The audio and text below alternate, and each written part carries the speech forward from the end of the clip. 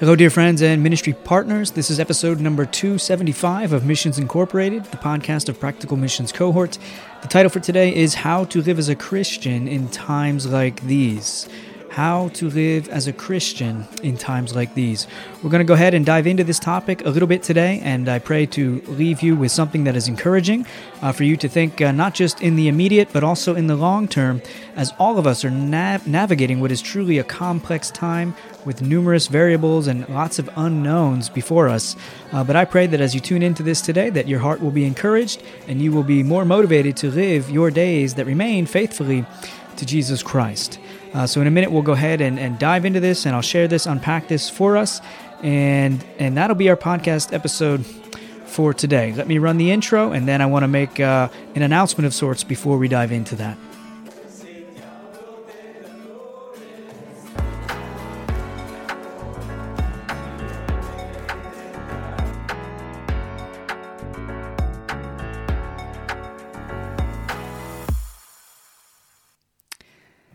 Okay, if this is your first time joining us, my name is Jesse Schrack, and I'm the founder and director of Practical Missions Cohort. I'm serving in the country of Italy, where we are focused exclusively in the country of Italy among the Italian people, where less than 1% are evangelical today. 90% of the missionaries coming long-term to Italy leave within just 4 years. 80 to 90% of the people here are Roman Catholic. Only 5% are practicing. 32,000 of the 34,000 cities and towns in this country don't have a good biblical evangelical church witness there. Great need for the gospel to go forward, and that's who I am and where I'm at. This is where we're focused at PMC, reaching the Italian people and seeing biblical churches planted. So welcome. Thank you for being with us. One quick announcement I wanted to make is simply this here. Serve in Italy. If you or your small group or your church, anyone there is interested in serving overseas, doing missions work, we have a variety of ways that are now available through PMC.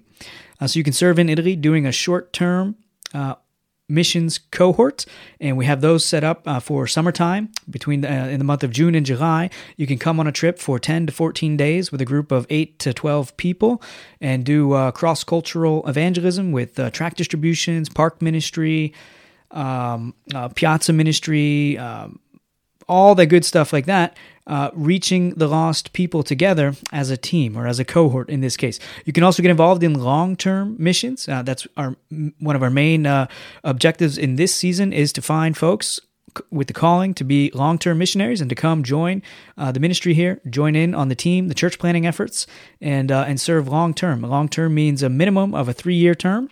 So you commit to a 3-year term, and if it goes well, you can stick around as long as the Lord would have you.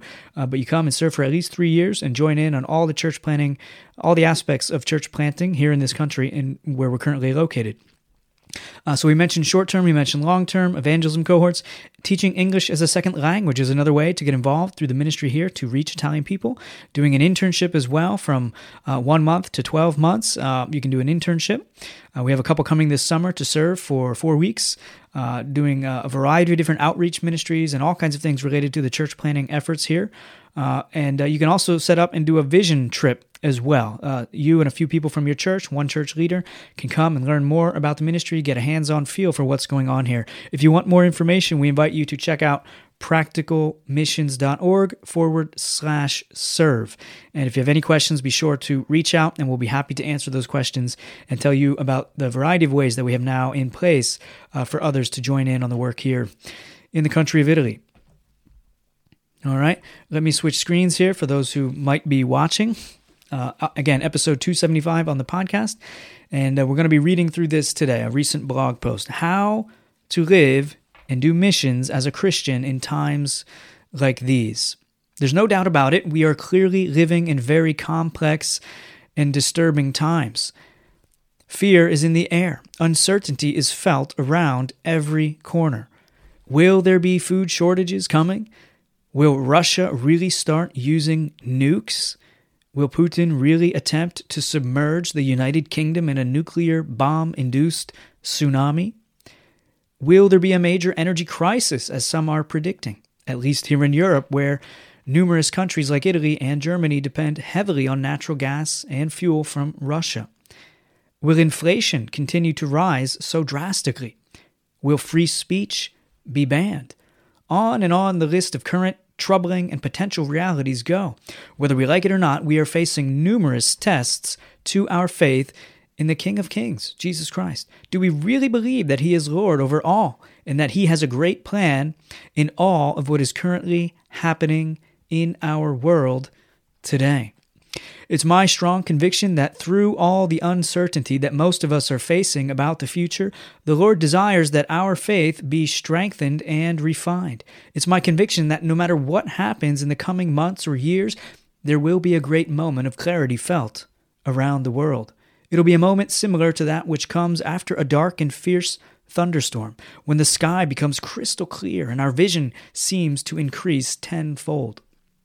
After darkness, light is a slogan from the time of the Reformation that constantly rings in my heart. In fact, this little slogan is intentionally placed on the bottom of all of our custom-made tracts here in Italy, and our media ministry stuff as well. Every time the gospel and the word of God go out, there is the potential for a soul to be transferred from darkness to light, just like we read of in Colossians. If we truly believe that Jesus is the Lord of Lords, we can have great peace and strong courage to confront whatever may lie ahead, because we know that He is ruling over it all to the end that the world will see more clearly that Jesus is Lord. So how are we to live through times like these? There is much that can be said on a theological and practical level, but here are a few things we can pray for God's help to implement in our daily lives. Number 1, live mindful that whether it be soon or not for several thousand years still, there will in any case be an actual end in which there will be judgment. Live mindful that whether it be soon or not for several thousand years still, there will in any case be an actual end in which there will be judgment. Make sure you are truly saved. If you are saved, be mindful that God says you are now justified and sanctified through the finished work of Christ, and you have been spared condemnation. Rest assured as well that God will deal with evildoers. 2 Corinthians 5, verse 10. For we must all appear before the judgment seat of Christ, so that each one may receive what is due for what he has done in the body, whether good or evil. Acts chapter 17, verse 31. Because He has fixed a day on which He will judge the world in righteousness by a man whom He has appointed, and of this He has given us assurance to all by raising Him from the dead. Point number 2. Live fully in the now, as if today could be your last, but be mindful that Christ could very well not return for several thousand years still. Live fully in the now, as if today could be your last, but be mindful that Christ, Jesus, could very well not return for several thousand years still. It's important to live fully and to the glory of God today. Tomorrow is not guaranteed. The Lord has given each of us a purpose and ministry to fulfill. All that we do should be done under the Lord Himself for His glory. Colossians chapter 3, verse 23.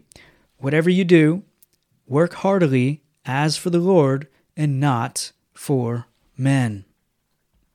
Too often, in my estimation, we find too many who are convinced that the, quote, ship is going down, end quote. They believe strongly that Jesus will be back tomorrow, and so they don't properly live their lives by bringing the gospel into every area of life.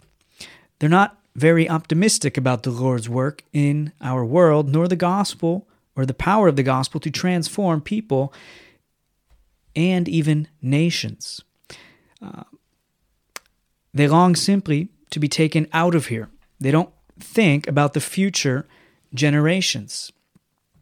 This was my view in my early years as a Christian. It's my conviction that it is this mindset that has caused too few rooted Christians to get involved in law, politics, and education, which has led to the reality of some radical and frankly crazy people trying to establish ungodly laws and policies in our country and around the world that cause much harm to others. It's for this reason we are facing many of the challenges we currently have before us. Throughout history, it seems that the one belief that most Christians have had in common is that they were convinced they were living at the end of all things. Yet we see that the apostle Peter himself spoke of the end times having already begun, even at the very beginning of the church. We read this in 1 Peter chapter 4, verse 7.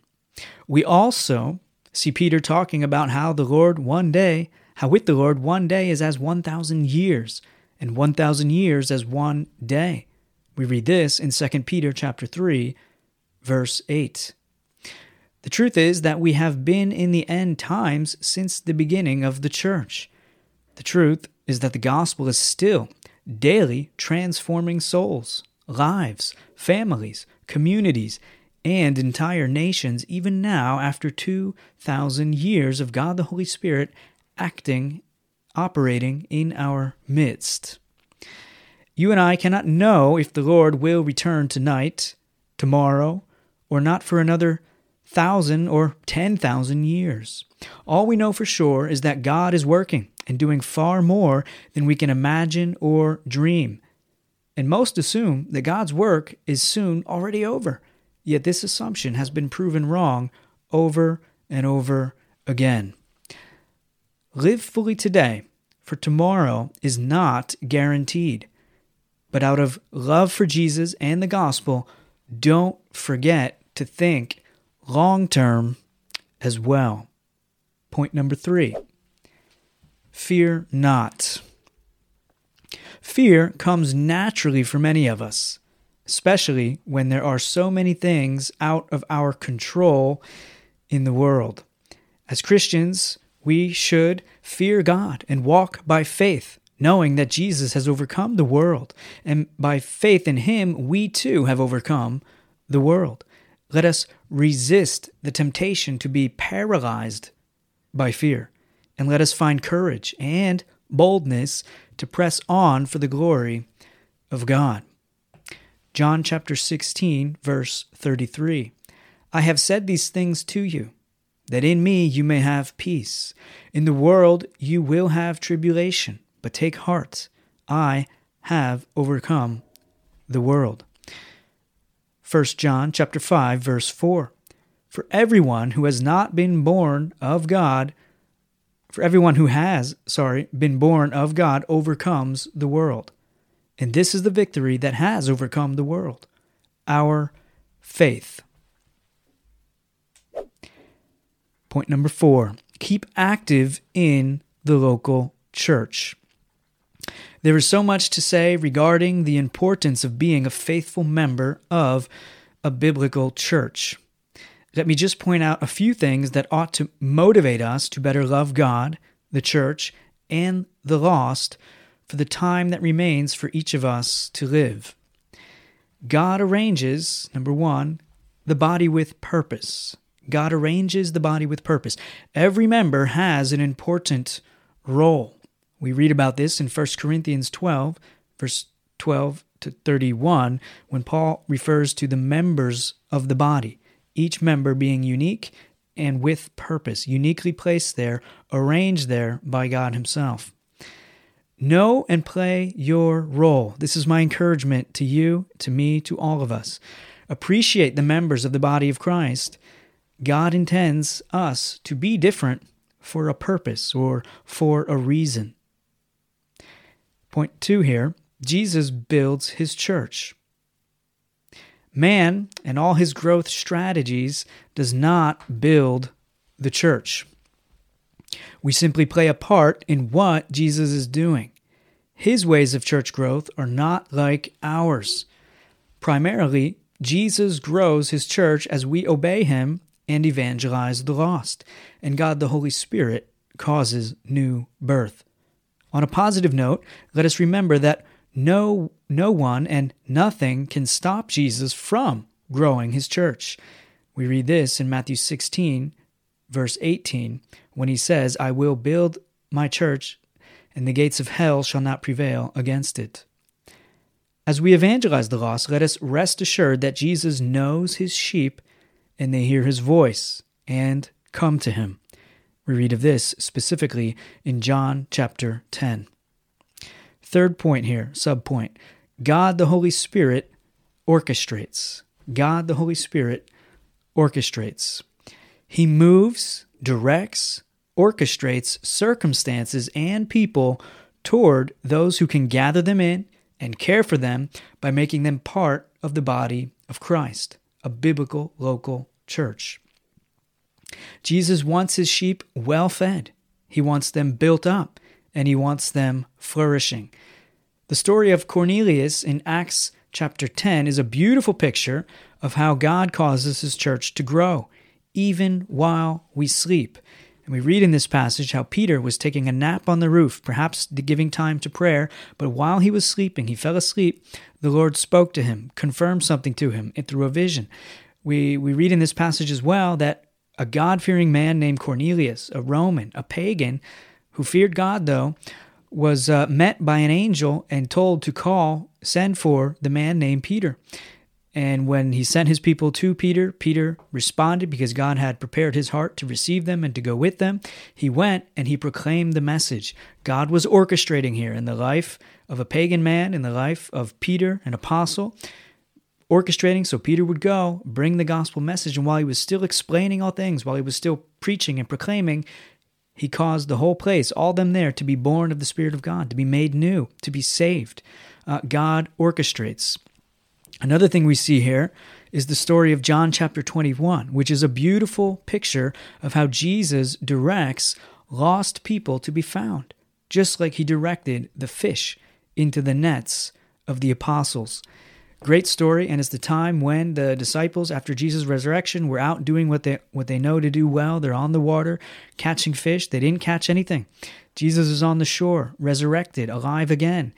Ask them if they catch anything. They say no. He says, cast your net on the other side. What did Jesus do? He directed fish from one place, from in the sea, right into their nets, and they had a huge catch. I think it's 153 fish that he brought in. A good indicator as to the reality that God, the Holy Spirit, orchestrates the growing of his church. Point number 5.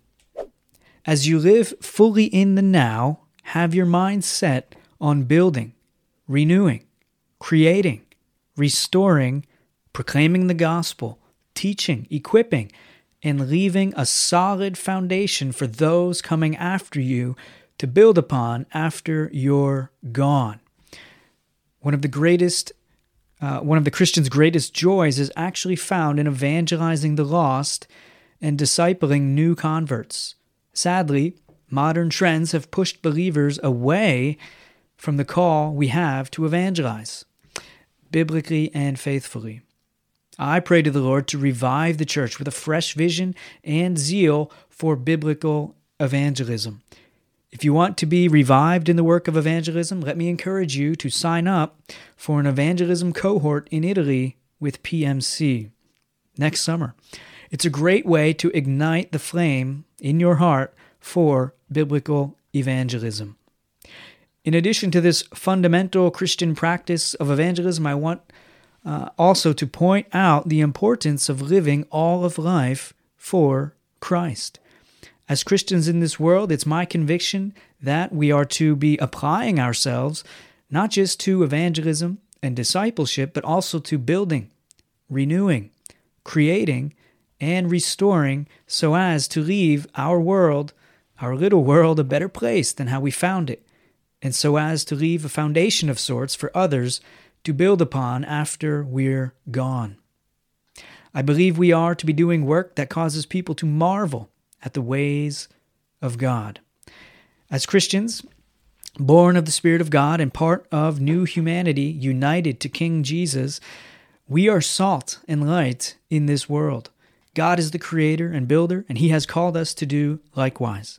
There is much joy to be found for God's people when they apply themselves to building, creating, renewing, and restoring in their everyday lives. Businesses, products, art, health care, education, music, and services that bless others and bring glory to God are essential. Homekeeping and homeschooling are high callings from God as well. Let us not forget that for much of Jesus' earthly life, he was a carpenter. And after his resurrection, he was seemingly doing the work of a gardener, cultivating the ground in the way the first Adam had failed.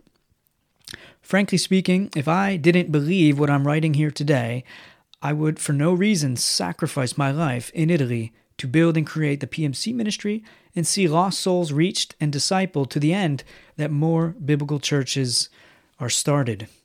The work here is laborious, and the fruit is not measurable in quantity to the amount of labor that goes into it. But I'm convinced that it is worth the sacrifice. A foundation is currently being laid that can, Lord willing, continue to be built upon even long after we are gone, if indeed the Lord should tarry still longer. May we all apply ourselves to do similar, to live all of life to the glory of God. 2 Peter 3, verse 17 to 18. You therefore, beloved, knowing this beforehand, take care that you are not carried away with the error of lawless people and lose your own stability, but grow in the grace and knowledge of our Lord and Savior, Jesus Christ. To him be the glory both now and to the day of eternity. Amen. Thank you for joining us today, episode 275, and we hope to have another episode out later this week as well with some more words of encouragement as we start off new series of exhortations related to missions from this podcast as well, using this podcast for that end. God bless you, and until the next time. Ciao, ciao.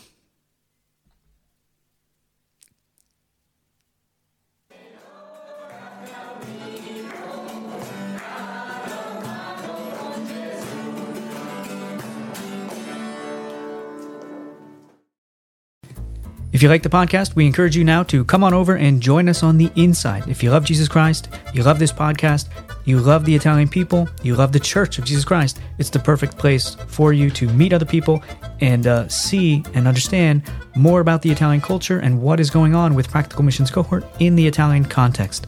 Look forward to seeing you over there. God bless.